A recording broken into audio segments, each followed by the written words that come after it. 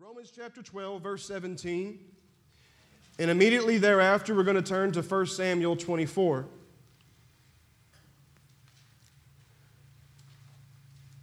Romans 12, 17. Repay no one evil for evil. Have regard for good things in the sight of all men. If it is possible, as much as depends on you, live peaceably with all men. Beloved, do not avenge yourselves, but rather give place to wrath. For it is written, vengeance is mine, I will repay, says the Lord. Therefore, if your enemy is hungry, feed him. If he is thirsty, give him a drink. For in so doing, you will heap coals of fire on his head. Do not be overcome by evil, but overcome evil with good. Now turn with me to 1 Samuel 24.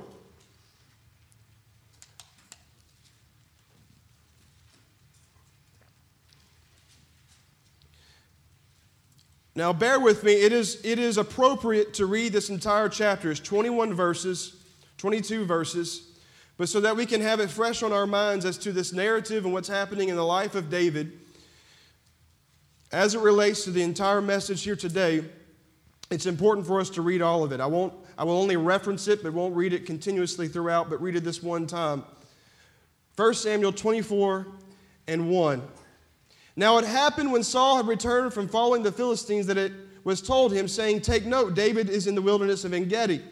Then Saul took 3,000 chosen men from all Israel and went to seek David and his men on the rocks of the wild goats. So he came to the sheepfolds by the road where there was a cave, and Saul went in to attend to his needs. David and his men were staying in the recesses of the cave. Then the men of David said to him, this is the day of which the Lord said to you, behold, I will deliver your enemy into your hand, that you may do to him as it seems good to you. And David arose and secretly cut off a corner of Saul's robe. Now it happened afterward that David's heart troubled him because he had cut Saul's robe.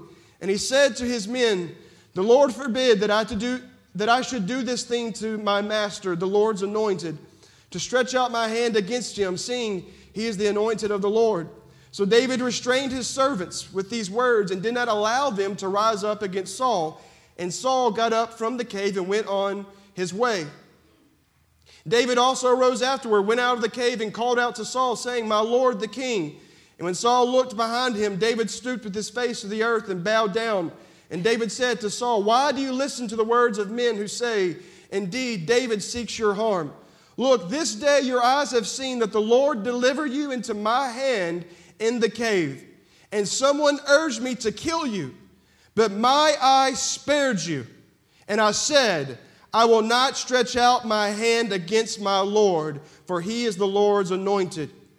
Moreover, my father, see the corner of your robe in my hand, for in that I cut off the corner of your robe and did not kill you. Know and see that there is neither evil nor rebellion in my hand, and I have not sinned against you, yet you hunt my life to take it. Pay close attention to these next several verses. Let the Lord judge between you and me, and let the Lord avenge me on you. But my hand shall not be against you. As the proverb of the ancient says, wickedness proceeds from the wicked, but my hand shall not be against you. After whom was the king of Israel come out? Whom do you pursue? A dead dog, a flea? Therefore let the Lord be judge, and judge between you and me, and see and plead my case, and deliver me out of your hand. Last several verses here. So it was when David had finished speaking these words to Saul that Saul said, is this your voice, my son David? And Saul lifted up his voice and wept. Then he said to David, you are more righteous than I, for you have rewarded me with good, whereas I have rewarded you with evil. And you have shown this day how you have dealt well with me.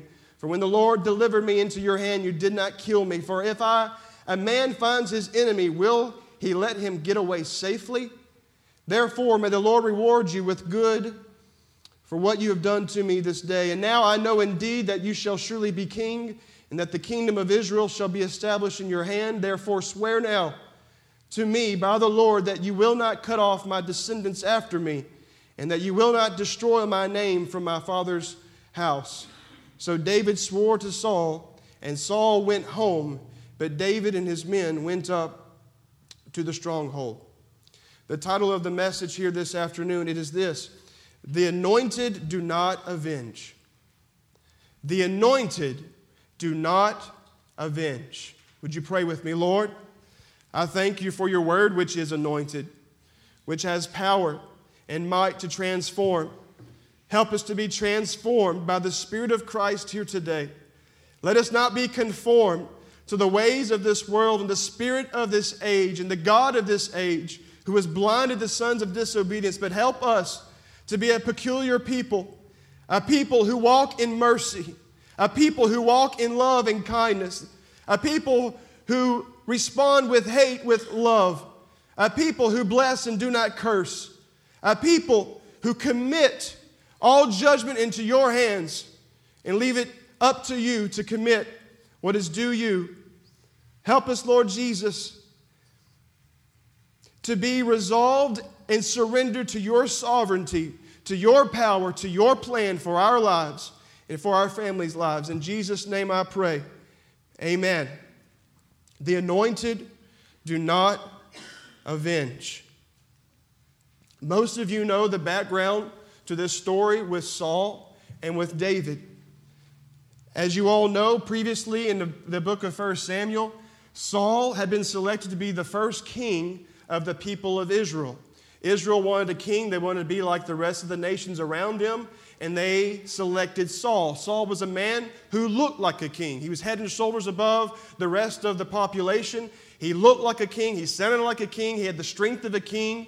He checked off all the boxes except that he was lacking integrity and character of heart and a true obedience and love for God. And for a while, Saul did okay, and he obeyed the word of the Lord, and he obeyed Samuel, who was the prophet, and he did what was right until it came to a point where he was instructed to completely and utterly destroy the Amalekites. And if you recall, he did destroy all the Amalekites, and he destroyed all of the good livestock, but he kept for himself and for his men the good livestock. And then he also preserved the life of King Agag. And when Samuel approached Saul was proud of himself. He was proud that he thought he had done what the Lord told him to do. And if you recall, Samuel said, what is the bleating of sheep I hear in the background? Well, I have these sheep to sacrifice to the Lord. And if we're very familiar with this scripture, it's obedience is better than sacrifice, Samuel responded. It's better that you obey than that you preserve for yourself this booty, these livestock, so that you can, quote unquote, devote or sacrifice unto the Lord. And it was that day that Samuel told Saul, the kingdom of Israel will be torn from you. The kingdom of Israel will be torn from you because you have disobeyed God and you have sinned against the Lord. You did not stand in integrity and character and do what the Lord asked you to do. And Samuel departed from Saul and never came back to see Saul. And it was shortly thereafter that the Lord instructed Saul to go to the house of Jesse and to anoint a new king. And we all know the story of David.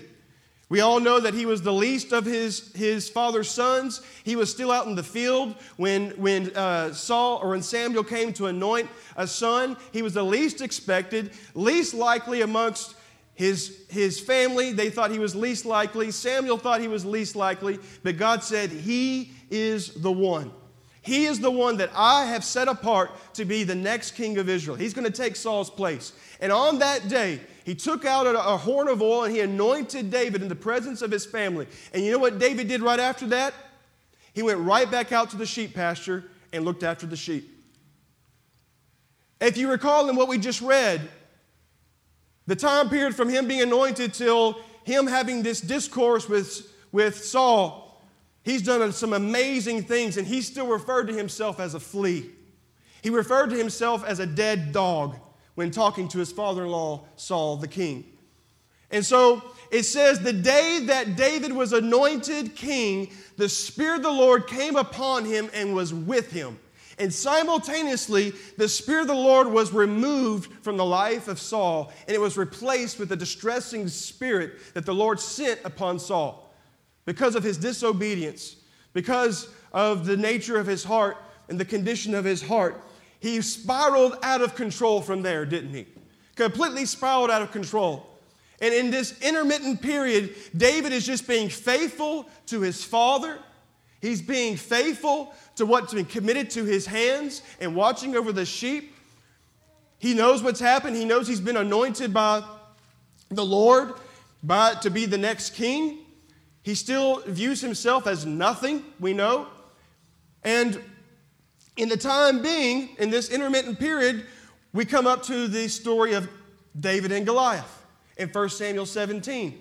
And everybody is scared. Everybody is frightened by this champion warrior of the Philistines, which is Goliath. And nobody will go up against this giant except David.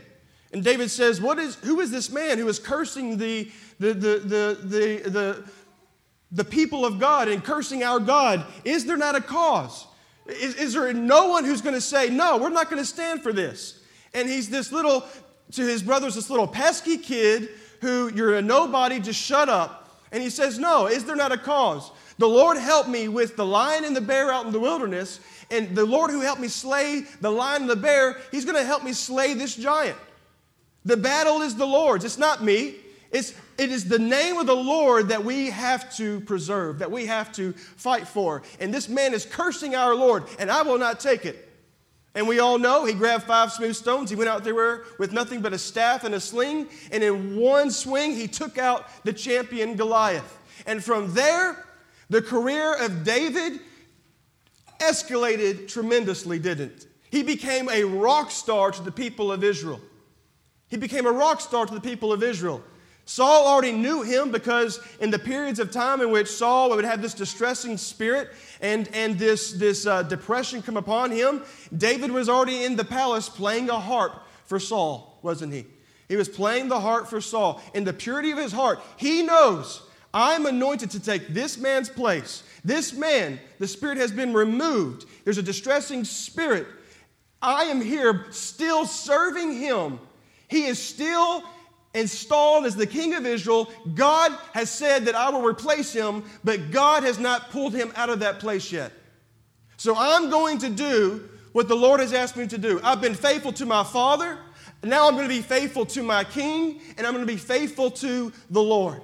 And from there, after he defeated Goliath, Saul would never let him go back to his father's house. He became a champion for Saul. He came out and went in. And the Bible says he was more wise than any other servant of Saul.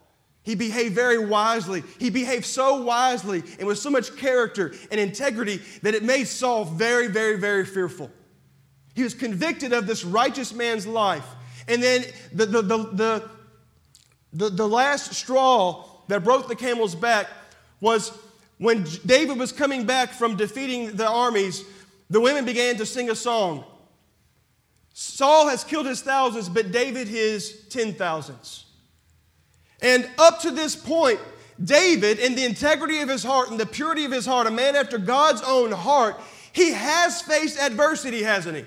He's faced the lion and the bear. He's faced sibling rivalry. He's faced Goliath. Up to this point, he's been going in and out as a general for Saul, and he has faced the Philistines, and he has taken part in battle after battle, and he has faced real adversity that just comes with common circumstances of life. Every single one of us will face some sort of trial, adversity, challenge that is just common to all men. Every single one of us, you're going to face something. You're going to face financial hardship maybe. You're going to face sickness. You're going to face disease. You're going to face death. You're going to face all kinds of things that you just didn't expect, but life just happens to you because we live in a fallen world. So adversity is common to all men. It's common to all men. And David had no lack of adversity up to this point. And he maintained his integrity. He maintained his character. He sat before Saul, the man he was tapped to take the place of, and he served him. And he soothed this man's tortured soul because that's where God had him. He knew God would take care of him. And in God's timing, he would place him where he has been anointed to be placed. And so, up to this point, he's faced a great deal of adversity, but nothing will compare to what he faces next. Nothing will compare to Goliath. Nothing will compare to the lion and the bear. What he's about to face next will not compare to the wars against the Philistines and the battles he took part in and the victories that he won. Because as David was coming in, as I alluded to, the people began to sing a song. Saul has killed his thousands and David his 10,000s. And from that day, Saul eyed David, the Bible says, and he was bitter and jealous and he sought to kill him. And from that day forward, Saul thought, how can I take this man out? And more than any adversity he had faced, now here's something he was facing. He'd done nothing. And now he was facing the injustice and vitriolic attacks of his own father-in-law. He was being unjustly persecuted. It's bad enough when you face normal adversity in life, isn't it? But what if somebody is bringing against you railing accusations? What if someone is slandering your character? What if someone is spreading gossip about you? What if somebody is giving somebody else undue praise and giving you undue blame? What if somebody is persecuting and they hate you for absolutely no reason? What if your own father-in-law, he hates you, and twice he's already tried to throw a spear at you and peg you to the wall and you had to flee? At this point now, he's facing the greatest adversity he's ever faced. He's facing immense injustice, undue blame, vitriol, and hate for his own father-in-law. To the point that he has to flee. And this is where we find 1 Samuel chapter 24. That now he and his men are hiding in the deep recesses of a cave. And they're hiding from Saul. I read in a commentary that this particular instance in 1 Samuel 24, this is the 15th time that Saul has attempted to capture David. He has been on the continual run. He has all these things being said about him. That he is evil, that he wants to destroy Saul, that he is not a man of God. He has this massive injustice. It's one thing for us to reap the consequences of bad behavior. But what about the consequences or the behavior exemplified towards us for something we never did? When someone accuses you of something. And here's what I really am trying to get to here this morning. It matters how you respond to injustice. It matters how you respond to hate. It matters how you respond to reviling and hatred and slander and gossip. And we're going to draw a few things from the life of David, so bear with me. But from the life of David, drawing from Romans 12 and from 1 Samuel chapter 24. There are two things that David did not do and one thing that he did. There are two things that David did not do and one thing that he did do. If you recall in Romans 12:17, it says, do not repay evil for evil. And that's exactly what David did. He did not repay evil for evil. He is a man of war. He's a man of God. He's the greatest champion Israel has ever seen. And from the moment that Saul threw that first spear, he never retaliated, did he? He never retaliated back at Saul. He never touched a hair on Saul's head. Never did he try to retaliate in kind. He did not respond to Saul's evil with more evil. Now listen, this does not mean that we ignore injustice. This does not mean that we ignore evil. It does not mean that we roll over and don't stand up for truth and unashamedly, uncompromisingly proclaim truth and righteousness. It doesn't mean that we're spineless, okay? It just means that we do not respond in kind. When we are hated, when we are mistreated, if it's at work, if it's at the home place, if it's at church, God forbid, if it's the spirit of the world, if it's the flesh, it is absolutely imperative in the command of the Word of God that you do not respond in kind, that you do not repay evil with evil. Evil with evil. How many of you, it's your first inclination, somebody punches me, I'm punching you back. You say a mean word to me, oh, I'm coming right back at you with my tongue. You want to see what's mean? You just ruffle my feathers, and you're going to see how mean it can get. And we're easily provoked, whether it be at work or whether it be with our spouse, whatever it may be. And we respond in kind. We respond in kind. And so we are all tempted to do this. I remember me and Kimberly, we were on a vacation. I think we were going to Florida or maybe North Carolina. I can't remember. But we were driving along before kids, late at night. We pulled into a gas station. This might have been in Alabama, Mississippi. I don't know. And it's late at night, and we pulled in the gas station. It's probably 2 or 3 in the morning. And we are walking into the gas station. The car is getting filled with gas. I think Kimmy stayed in the car. And I'm walking up to the door of the gas station. And there's a younger couple behind me. They're maybe a little bit older than I am. There's a guy and a woman walking behind me. And how many of you like to hold the door open for people? But, there's this awkward distance where the person is just a little too far away for you to keep the door open, and it just becomes awkward for you just to stand there for like 5 minutes until they make it to the door, but you still want to be nice. You're like, do I do it or do I not do it? And you're just not sure. And then it's 2 o'clock in the morning. I'm dazed and confused. I need a Red Bull. That's why I'm going in. And I want to be nice. I'm always nice. These people don't know that I'm a Christian, that I'm a youth pastor, that I love people. I normally hold the door open for people. And I made the terrible choice not to hold the door open that morning. They're probably from here to the back wall. And I open it, I look back, and I go in. And just as the door's closing, and I'm taking a few steps away, he opens the door and he goes, "Thanks a lot, man. Thanks for holding the door open."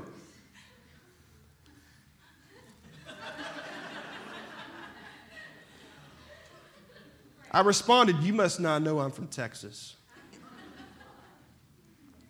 You know it took everything within me to say a lot of things.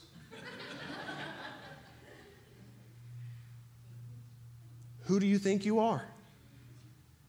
That's your girlfriend. You hold the door open for your girlfriend. I'm not your girlfriend's boyfriend. You are.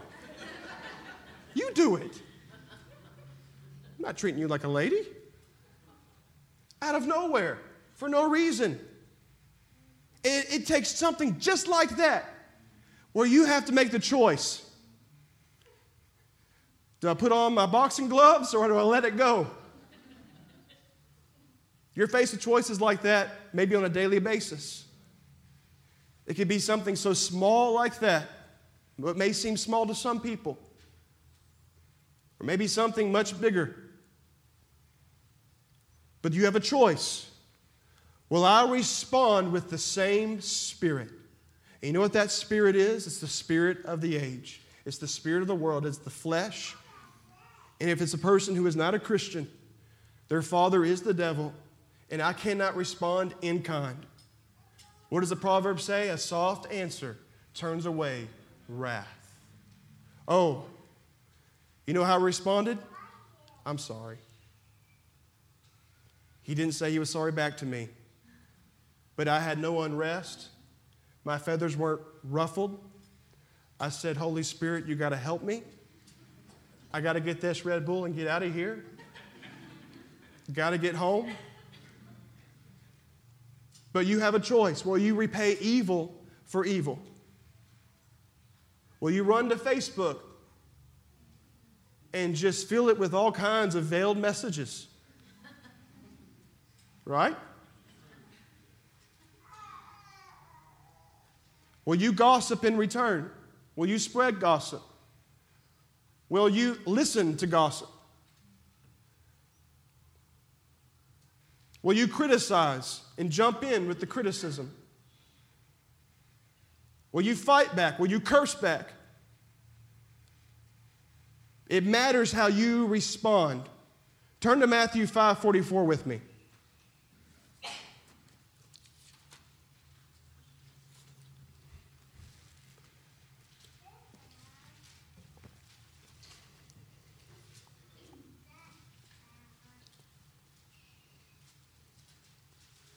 Matthew 5.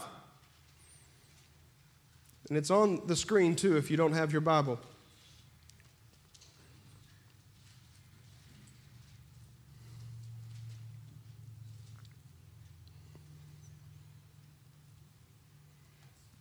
So Matthew 5:43, you have heard that it was said, you shall love your neighbor and hate your enemy. But I say to you, love your enemies. 1. Bless those who curse you. 2. Do good to those who hate you, and pray for those, number 4, those who spitefully use you and persecute you. Continue on. That you may be, here's the qualifier. Here's the qualifier. Why do I respond this way? That you may be sons of your Father in heaven. Because children of the devil, they respond. They give hate to hate. They give reviling for reviling. They give gossip for gossip. They give tooth for tooth, eye for eye. For he makes his sun rise on the evil and on the good, and sends rain on the just and on the unjust. For if you love those who love you, what reward have you? You love your kids who love you. You love your spouse who loves you. Don't pat yourself on the back, he's saying. For even the tax collectors do that. And if you greet your brethren only, and what do you do more than others? Do you not even the tax collectors do so? Therefore you shall be perfect, just as your Father in heaven is perfect. You want to represent your Father. You want to be perfect, that is mature. Then you respond not with the spirit of the Antichrist. You respond with the spirit of Christ in all things. In Luke chapter 9, Jesus has put it within himself that he is now going to Jerusalem. He has set his face for Jerusalem, and he has to go through a Samaritan village.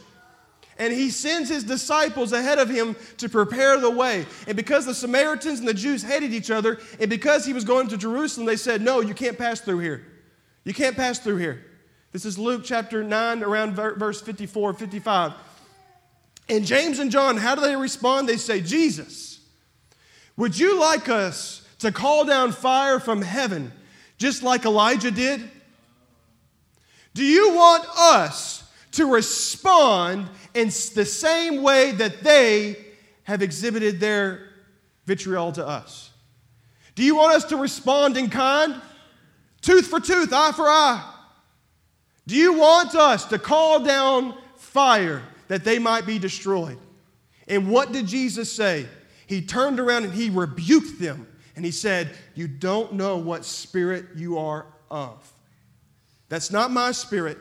That's not the Spirit of God. That's not the spirit of the one who was anointed by the Spirit of God. He says, for the Son of Man did not come to destroy men's lives, but to save them. And he went to another city. That is the spirit of the devil, to kill, steal, and destroy. To respond in kind. But listen, this world needs to see a peculiar people who, when they are hated, they supernaturally respond with love. When they are persecuted, they bless. They don't call down fire. They call down blessing upon their enemies. They love in response to hate. They bless people in light of being used and persecuted and spitefully used. They respond with the Spirit of Christ. And if you want to confound people, if you want to humiliate people, if you want to confuse people, just smile and act like you love them, because you do, and you will just send their brain into a crazy place. Why is this guy not fighting back at me? Why is he not turning, or why is he not punching back at me? Why is he not responding in kind? If you want to have a real impact on people at your place of employment, at home, do not return evil for evil. So let me ask you this. What will you call down on your enemies? Now, as much as is up to you, depends on you, he said in Romans, have peace with all men. Stephen Morgan has no enemies. But for anyone who will be antagonistic towards me, and I know it, what will I call down on them? Should I call down fire? Slander? Gossip? No. I will love them. I will bless them and not curse them. I will do good to those who hate me, and I will pray for those who spitefully use me and persecute me. That is what I will call down. That is how I will respond in the Spirit of Christ. And number two, the second thing that David did do, he did not do. So number one, he did not repay evil for evil. And number two, David did not avenge himself when he had the chance. In the first instance, it's when the person, the accuser, the offender, they have the upper hand on you. And you're being attacked. You're being used. You're being abused. You're being talked about. Somebody hates you for absolutely no reason. And you're on the defense. But eventually the tables will turn. And at some point, you will have the opportunity to have the upper hand on that individual. And will you take that opportunity to avenge your own self or leave it in the hands of God? And David said, I will not avenge myself, because that is the Lord's task. That is his duty to do. So David did not avenge himself when he had the chance to. He was trying to be convinced, or his men were trying to convince him, the 400 men that he had with him, trying to tell him, surely this is the Lord giving you Saul into your hand. Surely, and then they came up with this false prophecy that's not in the Word of God. This is the day that the Lord said he has delivered your enemy into your hand. And these 400 men, you know who these 400 men were? These men, the Bible says, when David left the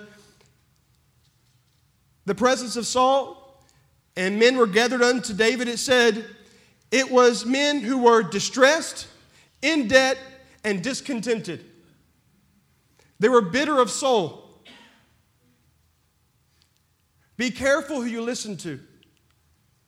Be careful what you're convinced of. Be careful who you lend your ear to. You're going to let them talk to you like that? Fight back.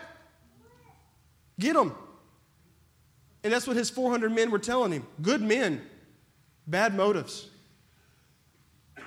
They were sincere but wrong. And they said, this is the day the Lord has given your enemy into your hand. And David did not listen to them, but he did go and tear off and cut off a corner of Saul's garment.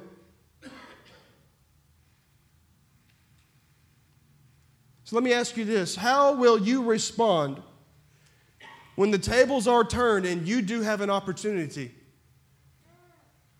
to avenge yourself?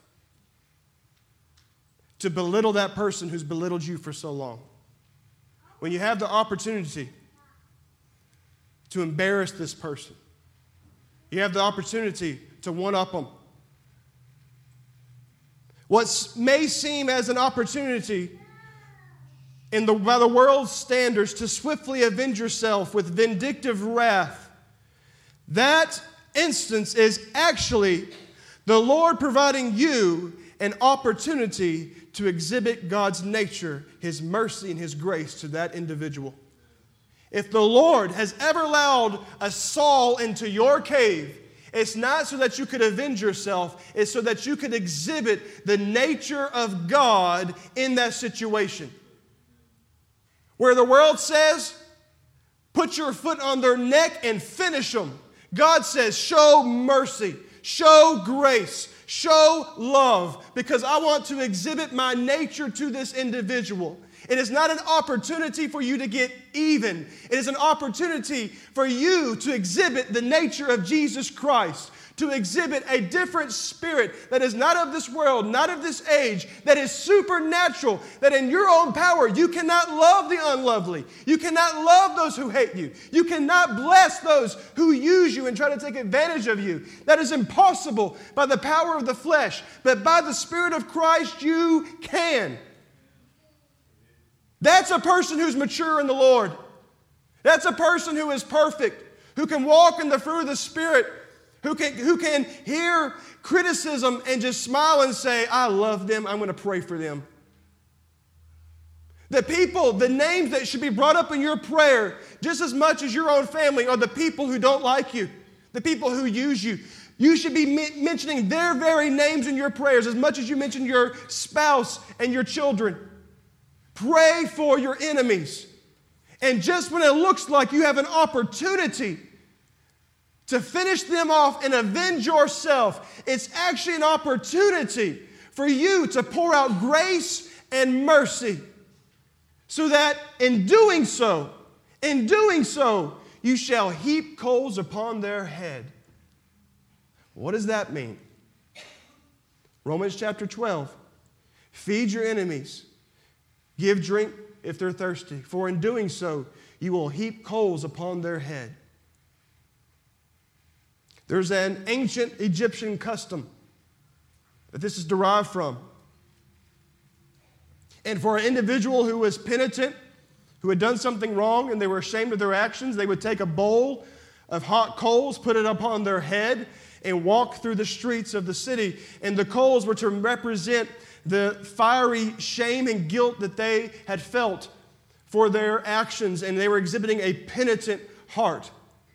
They were putting on before everyone that I am penitent and my shame and my guilt are before me and I'm sorry. It's a place of humility. It's a place of prostration before the Lord. And he's saying, you have an opportunity to reconcile a person to Jesus Christ by you walking in the Spirit of Christ. Because when Jesus was reviled, he did not revile in return. When he was mistreated, he did not respond in kind. He did not do what so many did to him.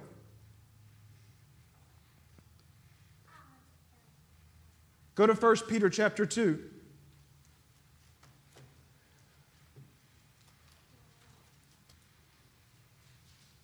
(2:20).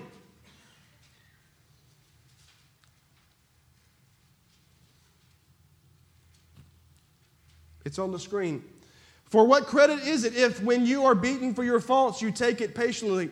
But when you do good and suffer, if you take it patiently, this is commendable before God. For to this you were called, because Christ also suffered for us, leaving us an example, that you should follow his steps, who committed no sin, nor was deceit found in his mouth, who, when he was reviled, did not revile in return. When he suffered, he did not threaten, but committed himself to him who judges righteously. The two things that David did not do, he did not respond in kind. He did not repay evil for evil. The second thing he did not do, he did not avenge himself when he had the chance. But the third thing that he did do, he entrusted himself to God's judgment. And that's exactly what Jesus did. It says, but committed himself to him who judges righteously. Will not the judge of the earth do right? My judgment is skewed and fallible and imperfect. At the end of David's life, when he had made a grave mistake and the Lord was going to give him a consequence, he says, pick one of these three. Do you want the affliction of men or do you want the affliction of the Lord? He said, any day I'll take the affliction of the Lord because you're more merciful than men would be.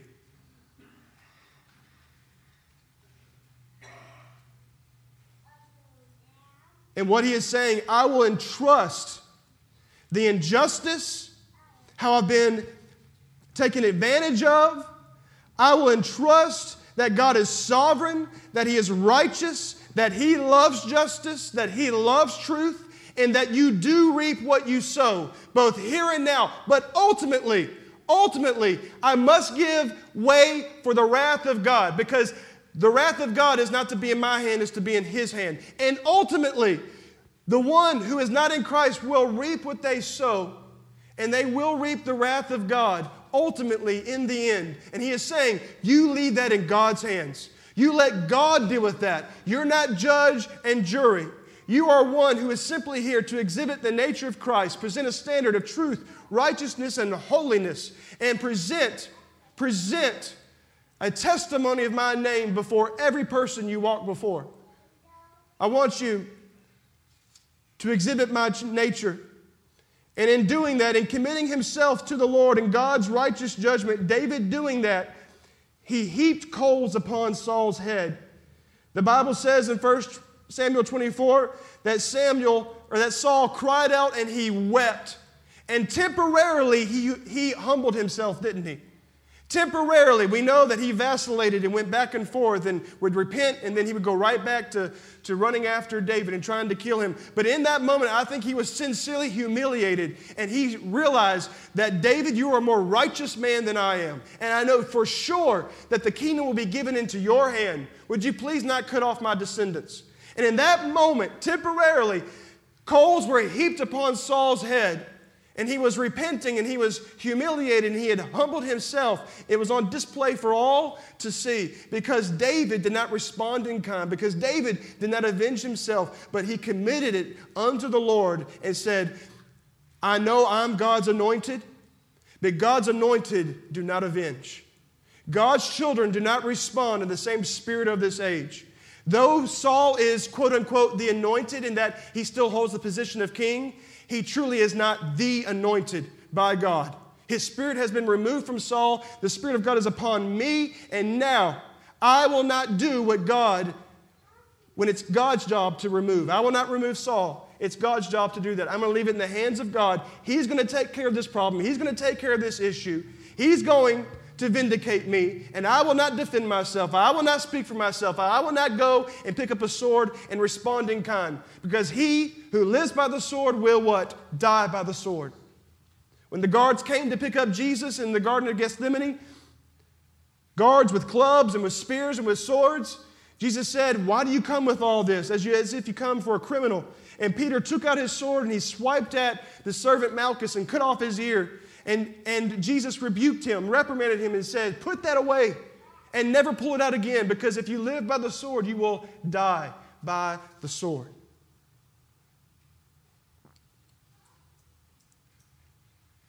Would you come help me, Steve?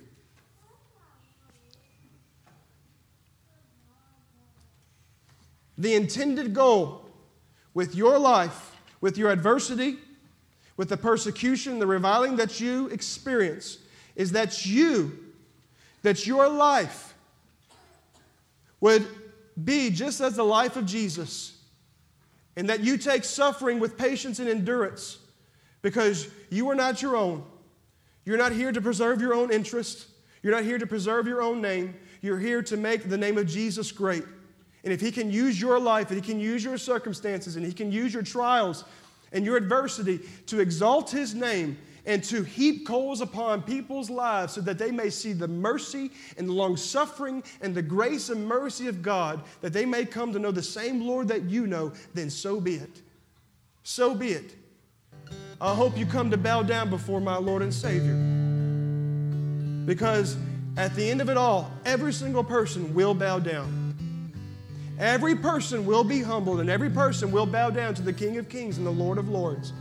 The question is, will you do it on this side of eternity or the other side of eternity? On this side of eternity, you have an option. You have a choice. You can humble yourself. You can put that bowl of coals upon your head and walk and say, I'm guilty. I need grace and mercy, and I have seen it exhibited in the children of God. They look like their Father. Or, when it's all said and done, God's wrath truly will be poured out. All justice will be exacted perfectly and righteously and holy. And every person will be forced to bow down to the King of Kings and the Lord of Lords. But I want, through my life, through me being crucified, through me being stoned, to exhibit the nature of Jesus Christ. Listen, I'd rather be the accused than the accuser. I'd rather be the one who's being persecuted than the one who's persecuting. I'd rather be the doormat than the boots who are trotting underfoot others. I'd rather be the one who's being stoned rather than the one who has a stone in my hand. I'd rather be crucified than the one with a hammer and nail in my hand. I'd rather be on that end, because that end is where the Spirit of Christ will lead me. and I will respond. I will respond, not repaying evil for evil, but I will call down blessing. I will call down mercy. I will call down love, so that in some way somebody might see Jesus through my life and they might be saved. It matters how you respond, because the anointed do not avenge themselves. The child of God must look like their Father. No more excuses for our flesh. No more excuses for that's just how I am. No more excuses for sin. No more excuses for slander and gossip. No more excuses for criticism. No more excuses, eye for eye and tooth for tooth. No, I'll be a doormat. Do me wrong, because I want to be identified with my Lord Jesus Christ. Would you stand with me?